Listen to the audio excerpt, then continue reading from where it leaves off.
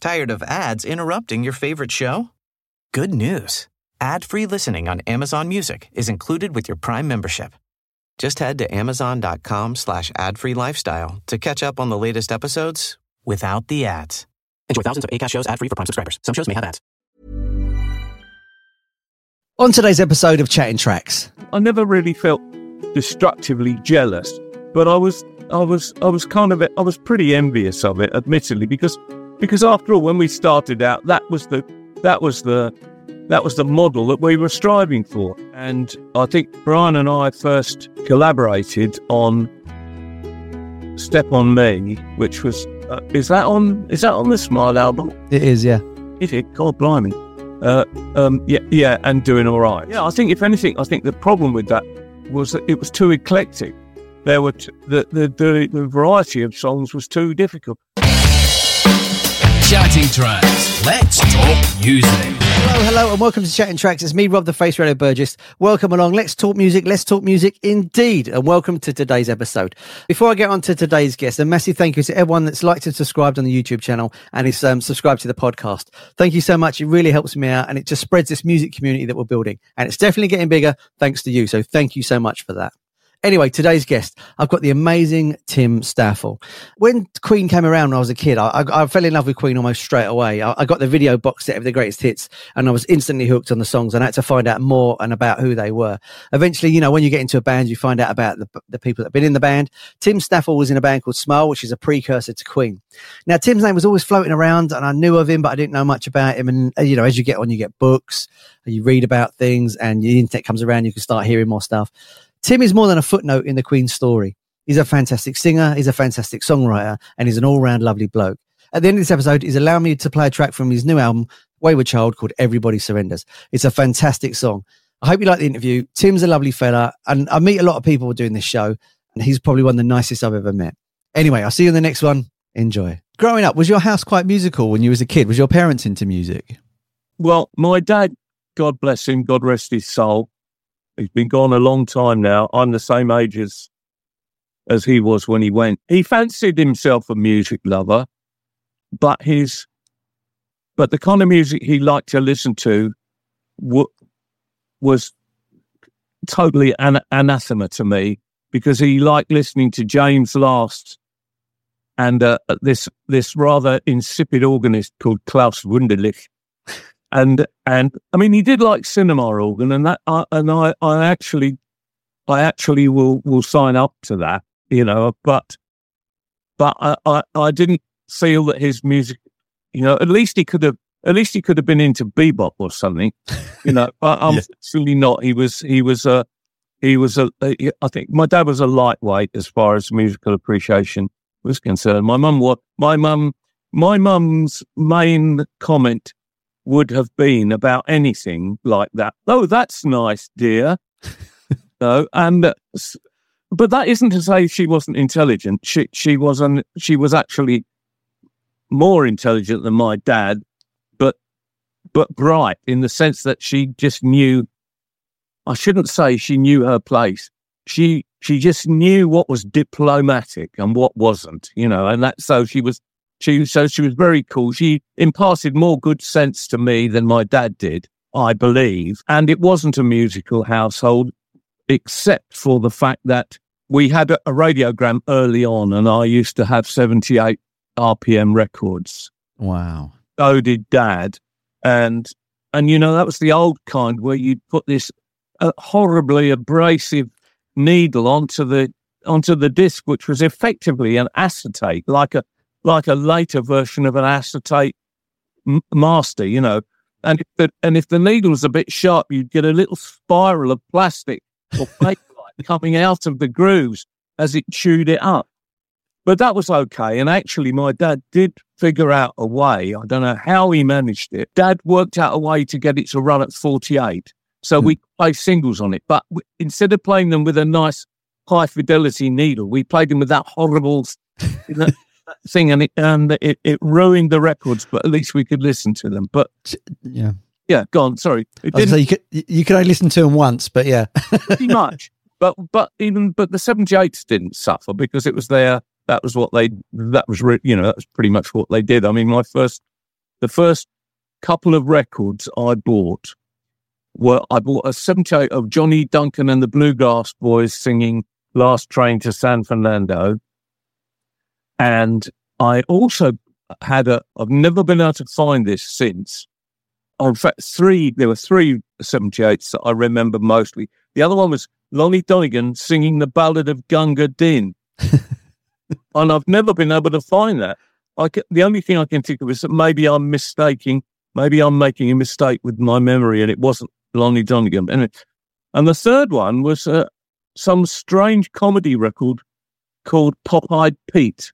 I haven't been able to find any evidence of that either anywhere. Pop-Eyed Pete had great big feet and his shoes were 23. Can you believe it? You think I'm nuts? I probably am. No, but anyway, those are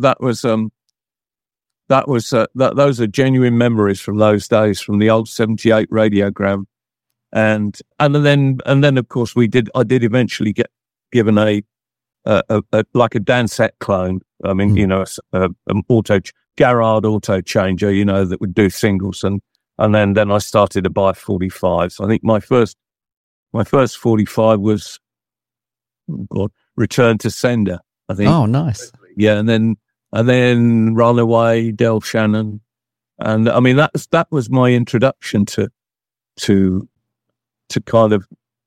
being a record consumer. Was 45s of that era. It didn't last very long because I discovered and got pretty quickly seduced by the blues. And what was it? There was a shop in Kingston. I can't remember the name of it, but it was a record shop which had a really good blues and jazz section early on in early 60s, 61, 62, something like that. And I used to go to Kingston quite a lot and buy. I mean, EPs. I bought quite a few EPs. I must have bought a load of. Well, it was Pie International, the red and yellow label, that. Yeah. Bo Diddley EPs. I think I bought a couple of Bo Diddley EPs. Was Chuck Berry on Pie International? I don't think he was. No, I don't think he was either. I can't remember. But anyway, it was Chuck Berry and the early kind of crossover blues artists that I first got into, and then started to dive a bit deeper into the more ethnic stuff, which kind of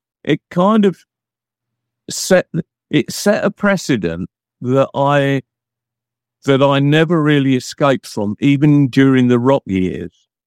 I was always, to be honest with you, I was always slightly dissatisfied with the rock idiom. Because I didn't quite know why until I realised that it was deviating from the idea of a groove. It really was. I maintain that to this day, that the thing about English rock, a lot of English rock, was that it. I mean, not that this discounts it completely, but it wasn't necessarily all about groove. Yeah. And I think the blues originally seduced me into wanting to hear a groove, and I think that was a kind of it started off as a mild infection, which was with me all through the rock years, and then it resurfaced in a kind of shingles as a desire in the late 60s to want to be playing more groove music, Yeah. And I think that's kind of significant in the progress that I've made or haven't made, if you like. I mean, were you a Yardbirds fan? Yes and no. Actually, I was at the time, but I'm not so much now, because when I listen back, I mean, yes, I was, because we used to do covers. We used to do Yardbirds covers in the band 1984. and but I don't dig it so much now. But then what?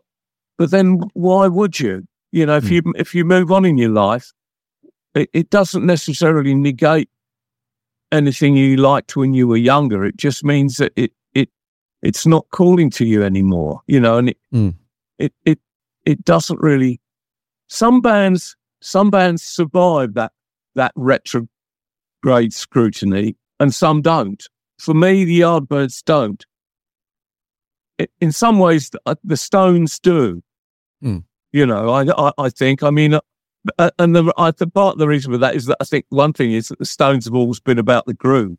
Yeah, they really have always been about the groove. In fact, one of the few English bands that really understood what groove was. Well, Charlie Watts, you know, and I say it's because of his jazz roots that he knew, you know, and some of those Stones tracks.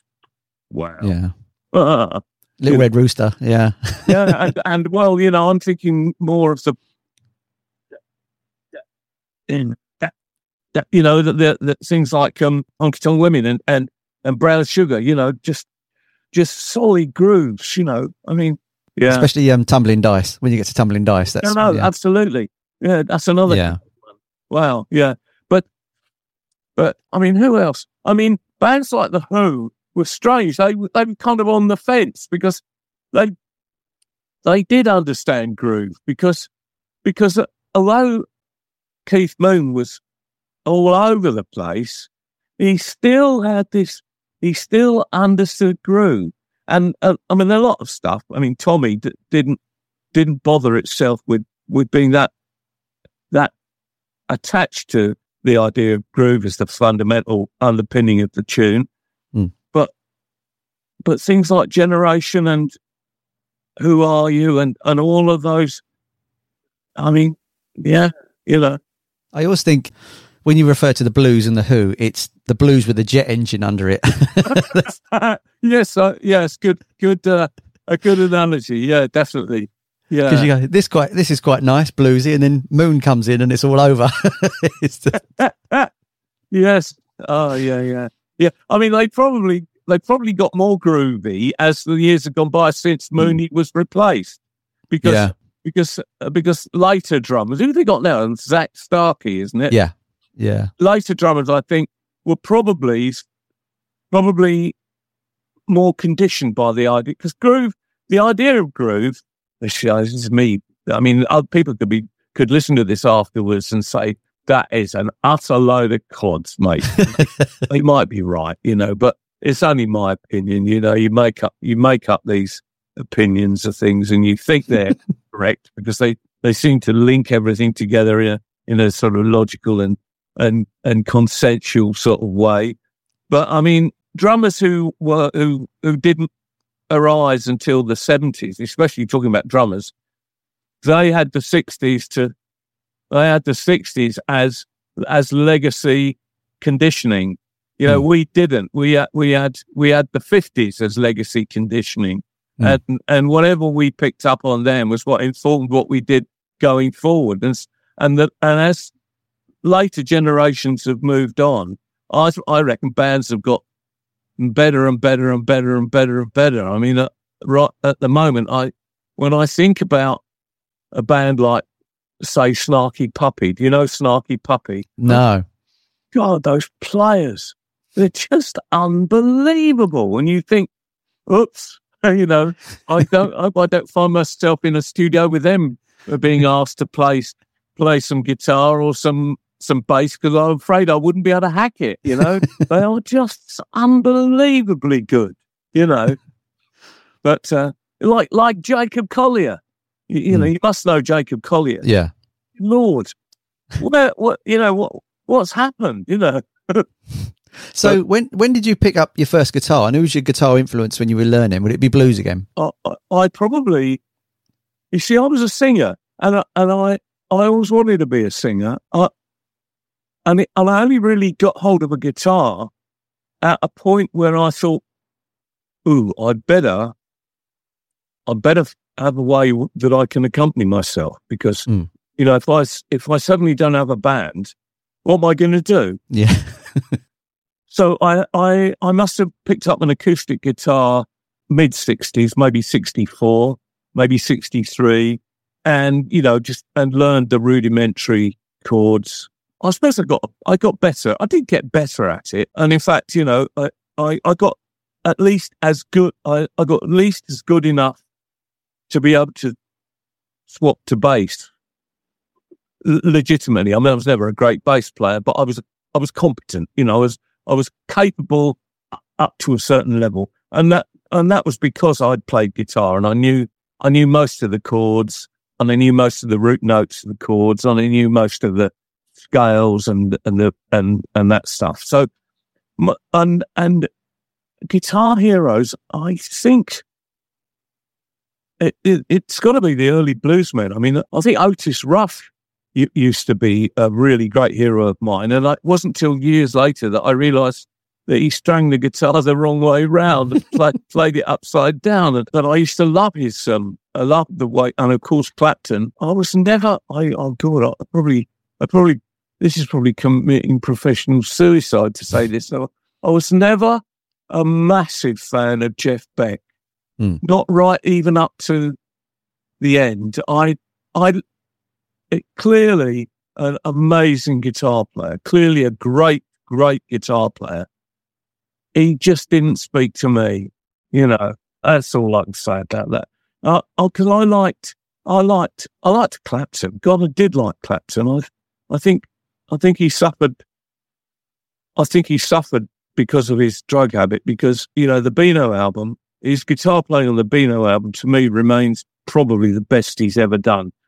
And he was still good in Cream. After his rehab, after Ocean Boulevard 451, I thought showed a marked deterioration in inventiveness. And to a certain extent, I think he's clawed himself back a bit. He's a bit better now. And well, he's a lot better now.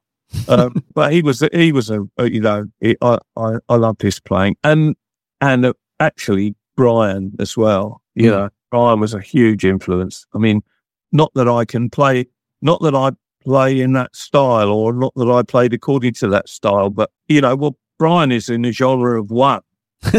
Nobody like Brian. You know, nobody with no rock player with such sensitive to melodic take on stuff. I reckon, I don't know. I mean, the only other rock guitar player I really dig, to be honest with you, is Eddie Van Halen. You know, but there's so many of them who are just shredders who don't go anywhere. You know, which and it's incredibly clever. Christ, I wish I could impress people by shredding. I mean, I wish I was Nuno Bettencourt, for instance, but unfortunately not. But you know, but I don't particularly like listening to it, but unless it's got that lyrical underpinning, like Brian does, like Eddie Van Halen does, you know. Yeah, I mean, I'd take Peter Green over Yuri Malmsteen any day of the week. So it's me too, absolutely, yeah, definitely, yeah. When it comes to blues players, different matter altogether. I mean, but I suppose Peter Green was an influence, and later on, of course, because of the connection, Snowy White. I liked Albert King. I mean, God, I still do. I still play Born Under a Bad Sign. I still do that at gigs sometimes, every now and then. About Buddy Guy? Yeah, I like Buddy Guy too. Yeah. Albert Collins, the Iceman. Wow. Mr. Telecaster. But then of course, you know, but then of course things started to change for me. The next guitar player that really blew my socks off was Larry Carlton. You know, and you know, I've got to still say that the solo from Kid Charlemagne is, you know, well, arguably amongst the top 5 greatest guitar solos ever. So you were you've obviously got your guitar playing and you're singing Underway when you was a kid. Is this where Brian comes in? Was you at school with Brian? Is that right? Yeah, we were at Hampton down the road. Yeah, when it was a grammar school, because nowadays I think you have to fork out to go there, and that would have been out. So my mum and dad were just working class, and I mean, that would have been. I got a scholarship there, and that would have been out of their league.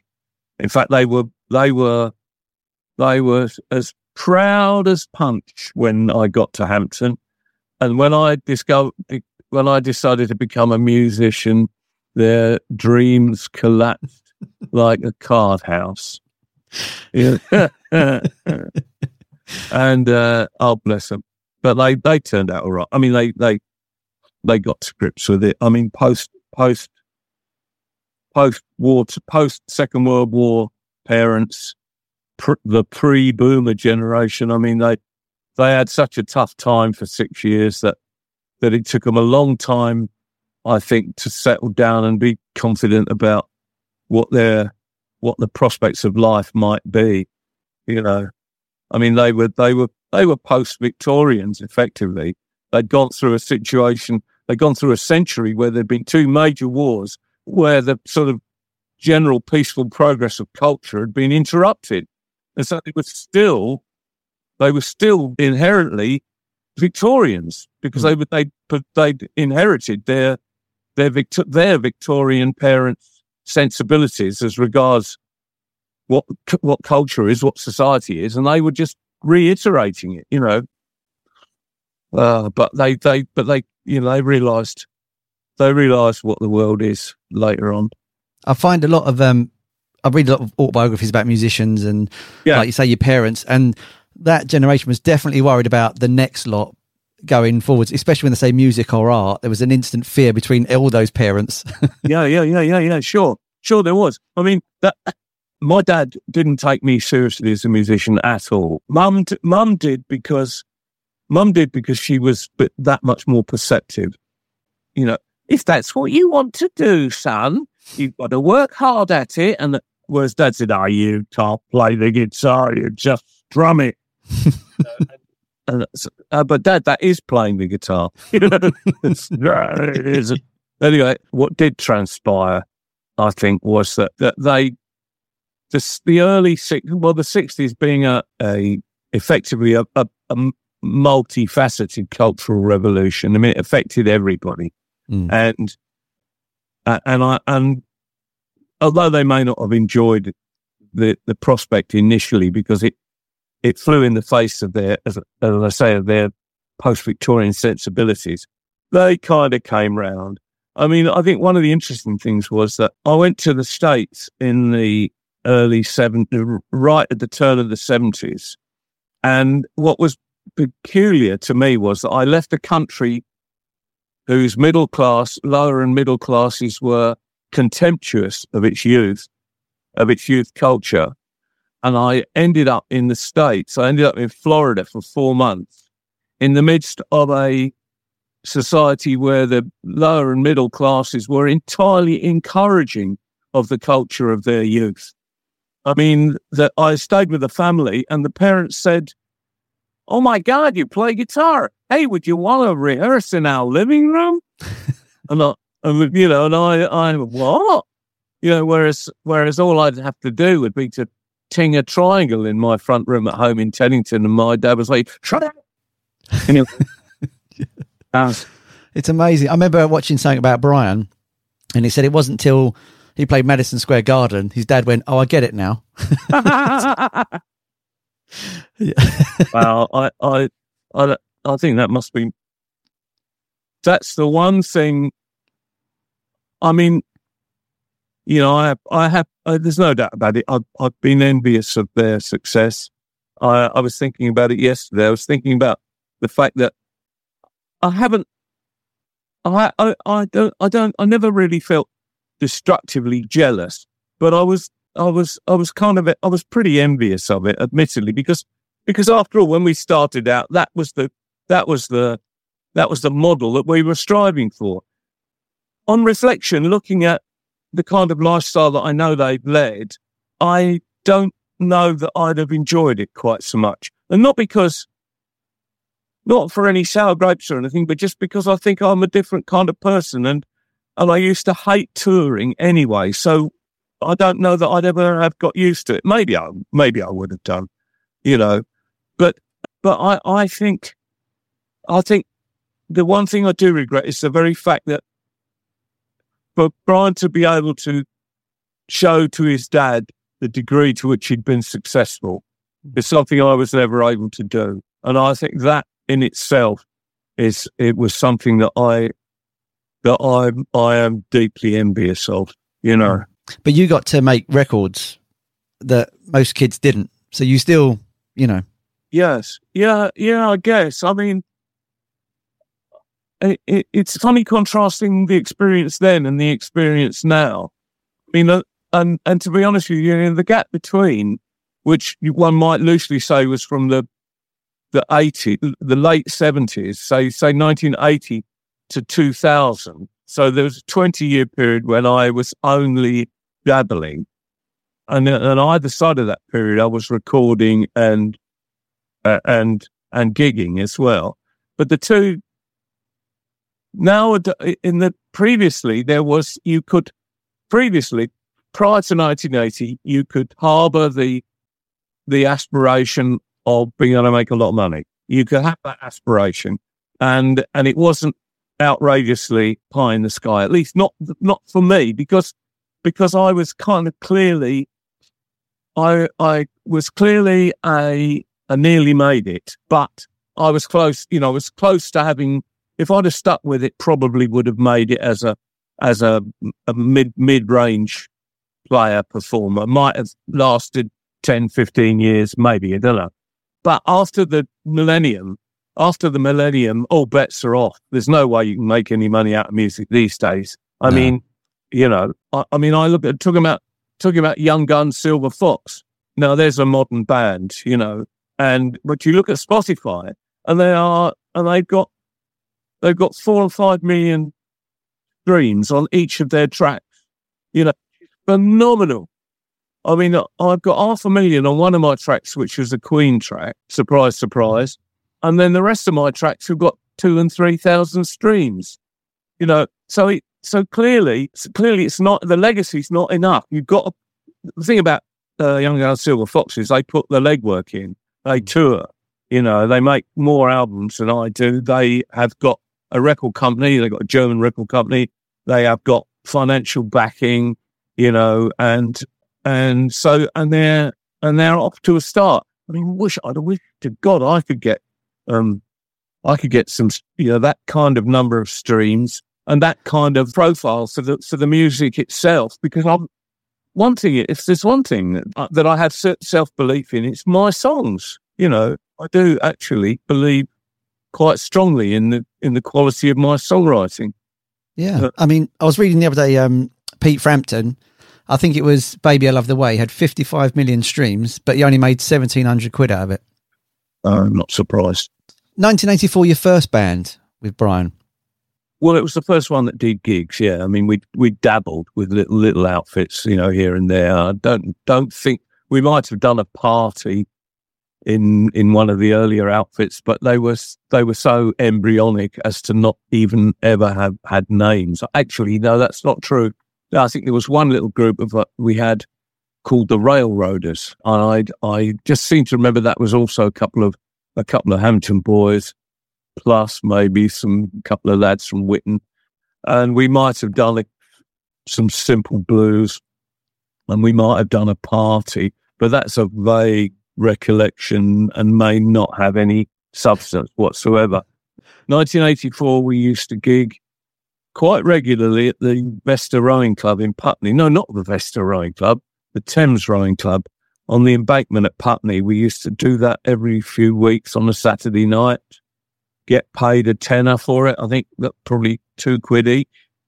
I mean, wow. £2 was £2 was £2. I mean, when I left college in 1969, the first job I had, which was in a drawing office doing a mail order catalogue, I was only getting 11 quid a week. Wow. That's for a full-time job. But it was average, I mean, we aspired to 20 quid a week. You know, blimey. I remember I was watching something about Jeff Lynne, and he was making more money than his dad. And he said to his mum, "Oh, I'm going to go on tour." And he opened a drawer and there was all this money. And she said, "Where'd you steal that from?" She didn't think he'd earned it. Amazing, yeah.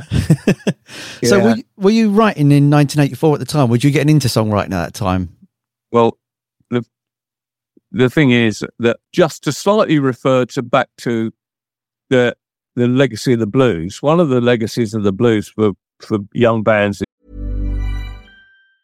Have you ever Googled your own name? Prepare for a shock because your personal info, including addresses and phone numbers, is all out there. It's all harvested by data brokers and sold legally.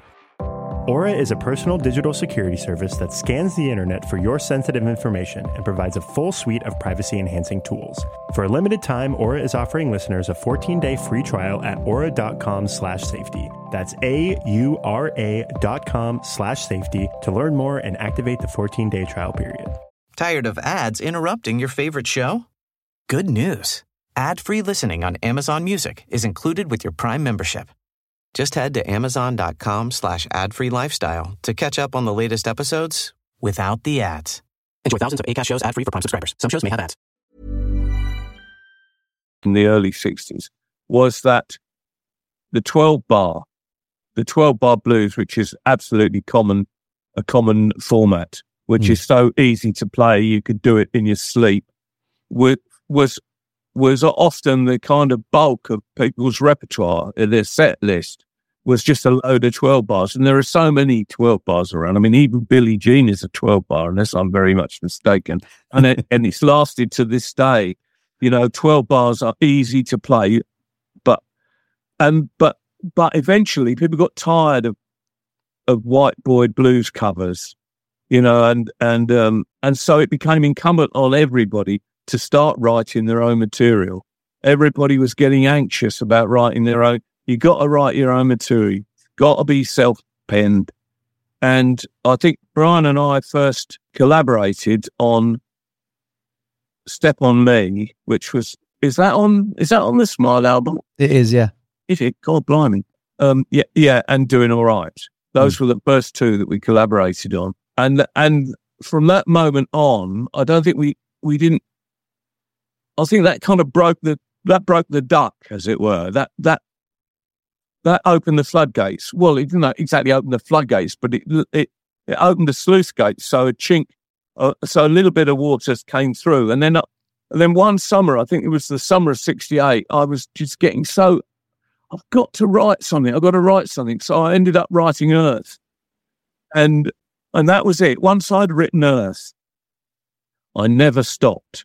And I'm still writing now. I mean, obviously I'm still writing. There's something cathartic about writing, even if you're not writing personally poignant songs. I mean, and I reckon I do write personally poignant songs, but they're about 50%, I think, and then 50% are just fantasy, or you know, I mean, sometimes fantasy with a philosophical or political point, I hope.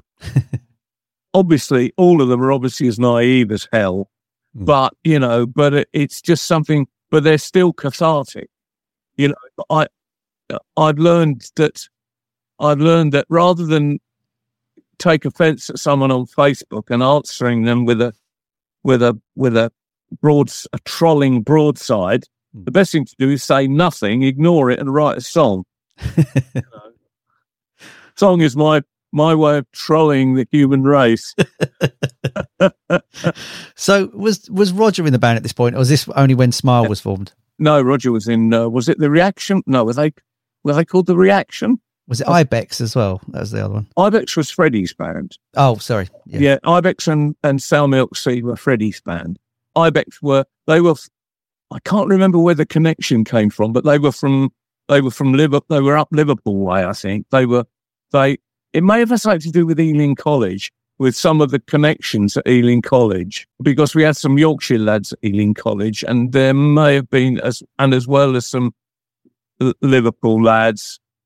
So I think maybe the connection with Freddie that got him into Ibex was came from there. And then Sour Milk Sea was a bit later on, but Roger was playing in a band in Truro. I think it was called Reaction. Roger, I'm very sorry if I've got the name wrong, but they were successful. They were a gigging band as well. And as you know, I mean, it's common knowledge that Brian and I left 1984 when we moved into tertiary education, and the rest of the band went to the provinces, to the University of the Provinces. There's only Brian and I that stayed in London. I went to Ealing to do graphics, which is where I met Freddie, and Brian went to Imperial College to study astronomy, which is how he comes to have that connection with space and all that. Although Brian and I have always had one of the things that kind of connected us together was the fact that I'd always been an armchair astronomer myself, and so a lot of what he talks about astronomy wise, maybe not on the applied physics side of it, but on the general side of it, I do understand. So there was that connection as well as the musical connection. Is it right Roger played bongos when he auditioned as well? He didn't actually have a full kit? Right. I don't know. No, I don't think so. I think he had a kit. I think his kit down into the flat at wherever it was. Addison Gardens, was it? One thing I will say is that there are aficionados of the history out there, people I don't know, people who have made a habit or have made a study of every minutiae of detail about their life, which who know so much more than I do. But actually people do say to me, "Oh yes, and I look blankly and say, "Oh really?" Because the thing is, you don't. Well, I've never. I don't know. I've never kept anything. It's like because the other thing. I worked on Tommy the Tank Engine. People are always saying to me, "Oh, have you got any of the engines? Have you got any of the props? Have you got any of the bits and pieces?" No, I haven't. I wasn't allowed to take them home. I wasn't allowed to have any of them. There's a thing called copyright, and people do expect more of you than you possess.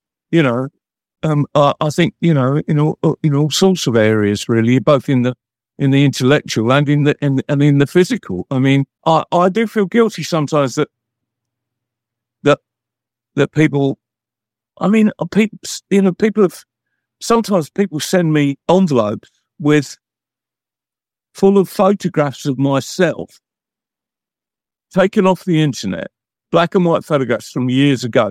The classic ones that you've seen outside the Albert Hall with the smile, and they asked me to sign dozens of them and send them back in a stamped address envelope. Well, I see no reason why I shouldn't do that. I mean, it's no big deal, really. It's no problem for me, but I don't understand where the motivation comes from. I can understand it when it comes to grabbing Brian at the end of a gig with an album and saying, "Will you sign my album?" But every successful rock band in the world has got a bloke who left just before they became famous. So how is it that you send wads of pictures of them to themselves and ask for their signature? I mean, that to me is peculiar. It's weird. Yeah. It's very strange, I remember years ago, I had a bootleg of the Smile EP because it was all bootlegs back in the day, wasn't it? And I played it again recently just to refresh my memory with it. And I'm amazed at how straight away the sort of early Queen sound was there, but also how strong the songwriting was on that EP. So I thought it was a really strong EP. When I was listening, I thought, actually, these songs are really, really good. They're not just sort of, the bit before Bohemian Rhapsody, blah, blah, blah. I was like, these songs are fantastically written. They're brilliant. So did you have an idea at the time that they were good, or was it just, right, we're just going to smash this demo out and move on? I always thought Step On Me was a great song. I also thought Doing All Right was a pretty good song, although it's really difficult to perform as a single artist, I can tell you. Well, because people keep asking for it, and it's hard. it's hard because it requires a band. It's a band song. It's not an acoustic guitar song because there are too many changes to interferes with the continuity of the song itself. Anyway, that's beside the point. And I also thought Earth was a good song too, even if it was mine. And I also thought April Lady was a good song. Yeah. Can't remember what else was on there. Polar Bear was a good song. And Blag I wasn't so keen on, although people love it. And although it's a bit of a it's just a belter, it's just basically a belter with very little substance, it seems to me. But yeah, I think if anything, the problem with that was that it was too eclectic. There were the variety of songs was too difficult, and we didn't clearly know how to produce them in those days because we were a little rock trio with harmonies, heavy rock trio with harmonies. Right, how do we do these songs? Well, we do them like that. Right, okay, fine. And we tried to fit them all into the same mould, and that, looking back in retrospect, it wasn't the right thing to do. Polar Bear should have been done differently. Polar Bear could have done with some strings. Polar Bear probably could have done with the piano as a basic instrument, not the guitar. But we did them the way they do. Earth was probably better off as an acoustic guitar with an accompaniment behind it. Fine, that's fine. The other two, Step On Me worked as the band, and so did Doing All Right, and so did April Lady, I think. And Blag was just was a belter. So, all I'm really doing is applying contemporary sensibilities to those tunes.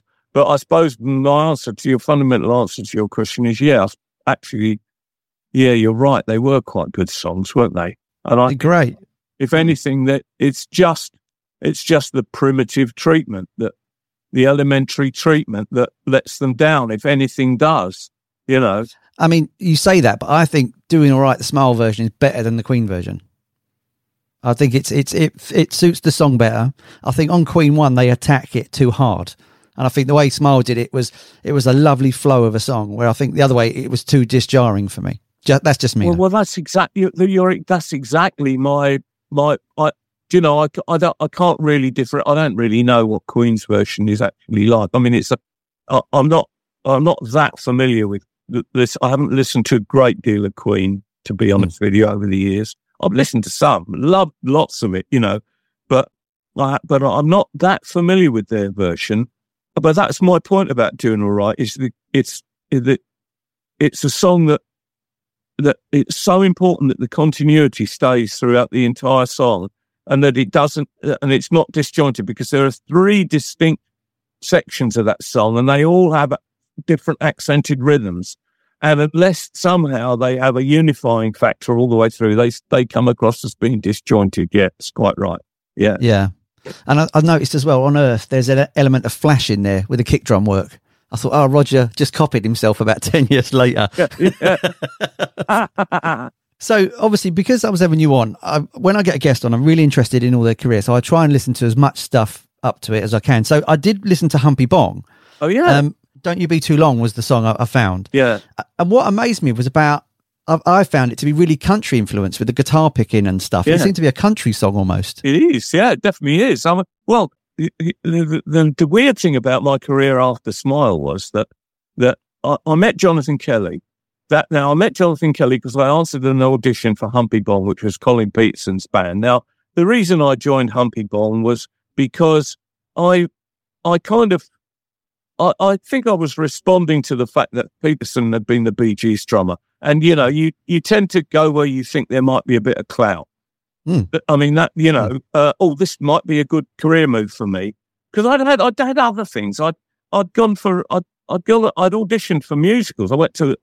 I'd got several jobs with different bands, and I got every single audition I went for, including musicals, But when the Humpy Bong one came along, I just thought that it might be more of an astute career move for me. Well, it shows how wrong that was. But I did meet Jonathan Kelly, and Kelly, John Leddingham, I wasn't prepared for the fact that you meet people in your life whose influence is absolutely seminal in the sense that they open your intellect up. And Kelly opened my intellect up to things that it had been shut down from for years, because he basically a gentle, super intelligent Irishman, of which I know the whole of Ireland is full of intelligence. And I know that for a fact, whose understanding of politics, of literature, of philosophy was far beyond my own. He suddenly made me feel inferior, and he didn't intend to make me feel inferior. I just withdrew on myself and became reflective for a period of 5 years, or maybe slightly less than that. But for me, that was a good thing, because I started to revisit things, elements of culture that I never had before. For instance, through Kelly's influence, I started to read proper books, proper literature. I started to read things that I would have neglected to.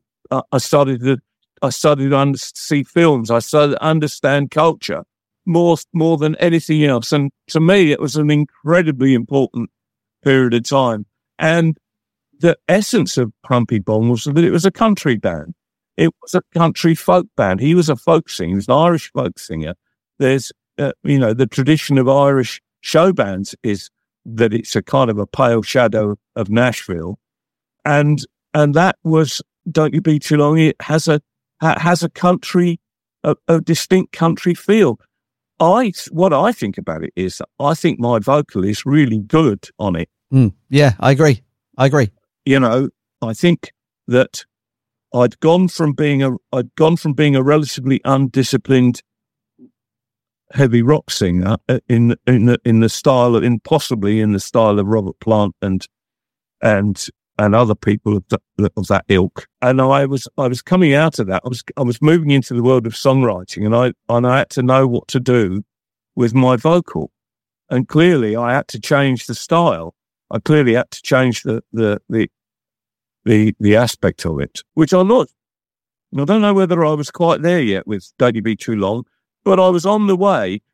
I wanted to say that paradoxically, I then joined Morgan, which was the other end of the spectrum altogether, which was a prog rock band. Now, why did I go from a band that was understanding the groove that I wanted to work with into a prog rock band where the groove was probably less evident than it had even been in Smile? It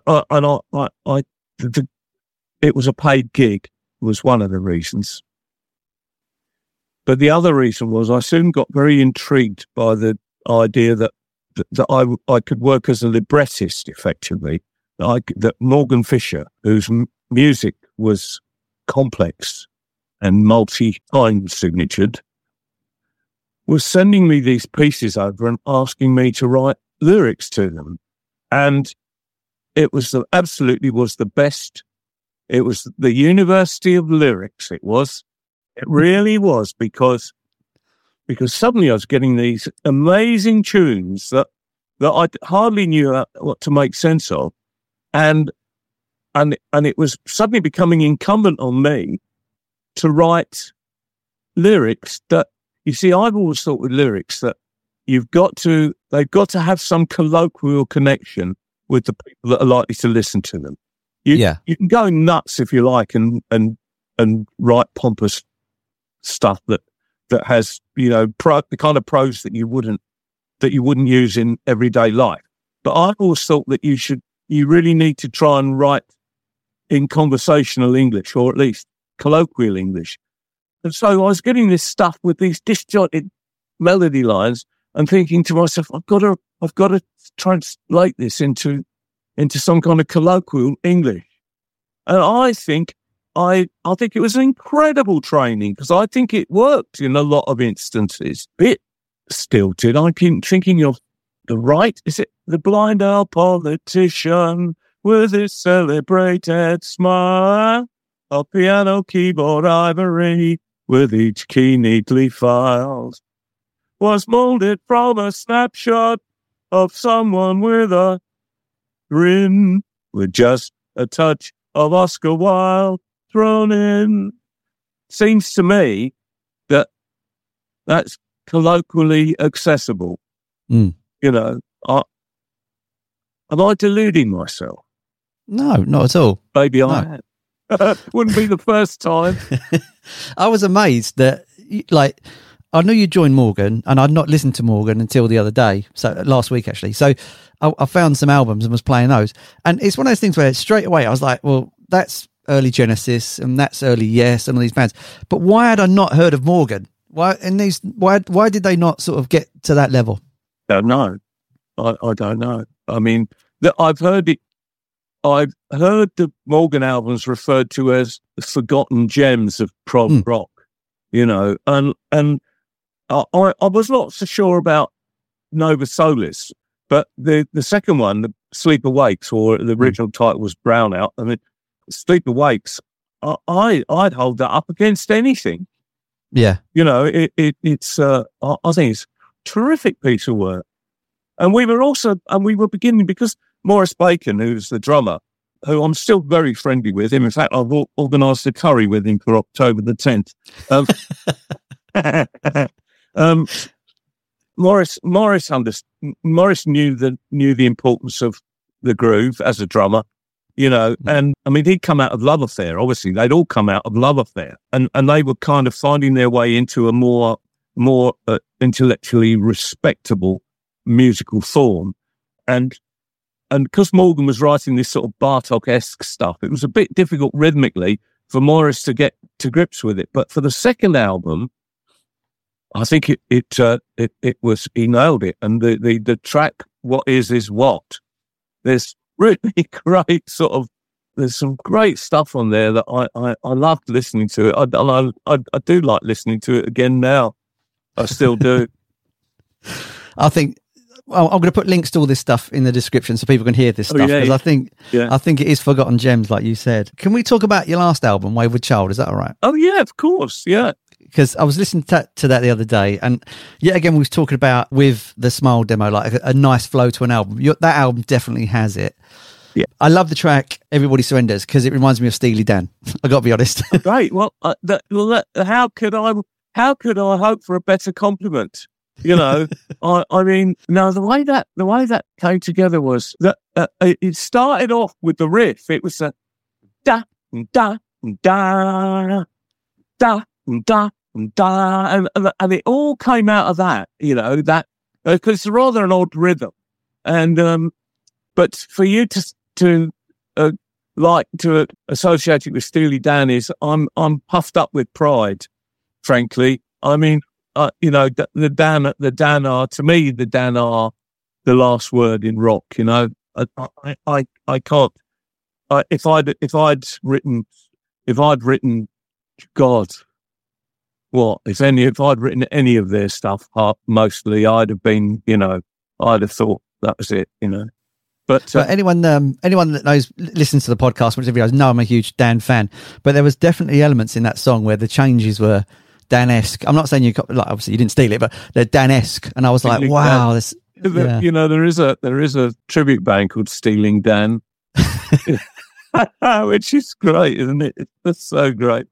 No, I mean, I've never any plagiarism or borrowing has been entirely subconscious in anything I've ever done, because I've never ever sat down and consciously tried to learn something from somebody. You know, I've always just plucked it out the air. You know, I'm not the greatest guitar player in the world, but I think I'm quite an interesting guitar player, because I just don't think I'm like anybody else. Sometimes that's a failing, I think, but you know, a lot of the time it's fairly bulletproof. I'll have a link to the album in the description as well. Yeah. So what's next for you? Is it going to be a new album? Is it going to be touring? Well, you probably know I'm working with. I have also worked with Paul Stewart, who back in the day was also a student at Hampton, and he was the lead singer with the others, who were the band that we aspired to be. 1984 aspired to be, and it's been great fun working with him because he was always a great singer as well, and he writes too. And so we've done one album, which is on Spotify, which is the How High album, and I think the next thing is I've got bunch of songs ready. I think the next thing is another Staffell and Stewart album. I think it's time to do that, and because we do field a little band, we have a small band that we play around, and the gigs are only are humble gigs, but it's a lot of fun, and I think that's what we're going to do. I think it's another album there, but then beyond that, I don't know. But mainly because it's not that I think I will do another album called "Providing I Survive." Because, well, how much longer have I got? I'm 70, 75, I mean... A long time. Oh, wouldn't that be nice to think? I mean, to think so. I mean, at the moment, the songs I've been writing seem to me to favour our little band, which is kind of on the edge of Americana. I don't like the word Americana because it means that people from Hounslow think they are from the Bayou. And I don't buy that, but it's definitely still has it's when we go out, I tend to put on the posters. I tend to say a flavour of the blues because I don't want to it's cultural appropriation. There's a lot of bands around who just do dead straight copies of old blues, and white middle class guys, which I have trouble with. I've got to say, I have a bit of trouble with that. And but still, there's no denying. We are doing tracks. We at our live show we do things like Bring It On Home. Sam Cooke's Bring It On Home. We do a kind of a Santana version of Spoonful. These are on the How High album, and we do a lot of our own stuff as well. But it does have leanings towards Americana. But honestly, we're not appropriating your culture, people. I promise. If people want to find out about you and the band, where's the best place to go for that? Well, go to my Facebook page or my Instagram, or else I turn up on TikTok every now and then. Every week, I think I turn out talking about, I don't know, songs, words, guitars, anything and everything, really. It's been an absolute pleasure chatting today. Thanks so much for your time. Oh, it's been really great. Thank you very much.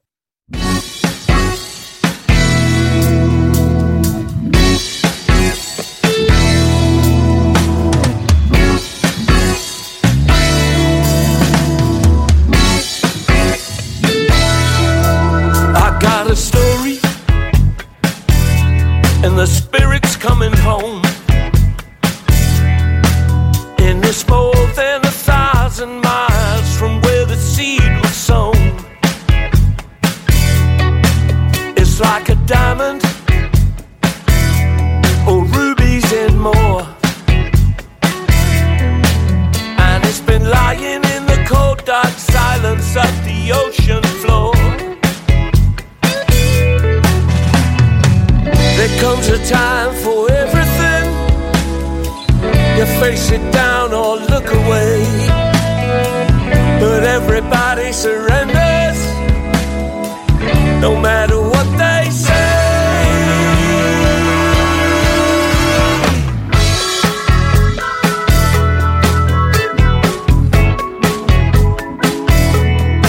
Storms are coming, it's got a heart and a soul, and it's been feeding off the filthy lies that the prophets told. And here's the princess, she knocking on my door.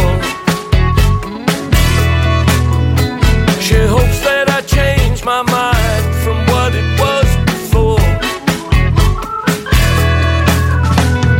It spreads over the heartland, across the endless plain. You fall down and you'll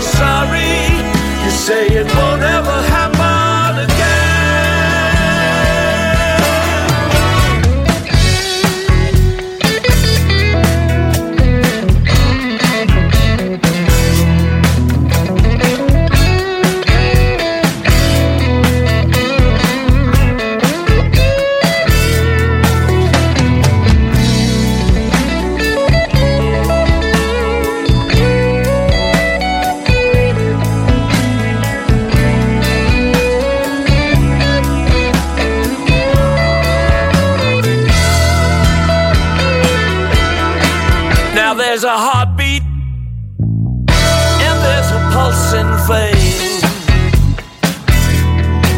But there's never gonna be no shelter from the pouring rain. Run out of money, step into somebody's shoes, but you'll never feel a warm embrace like you expected to. Don't shout about your feelings, nobody gives a damn. Just keep your reasons locked away and do the best that you can.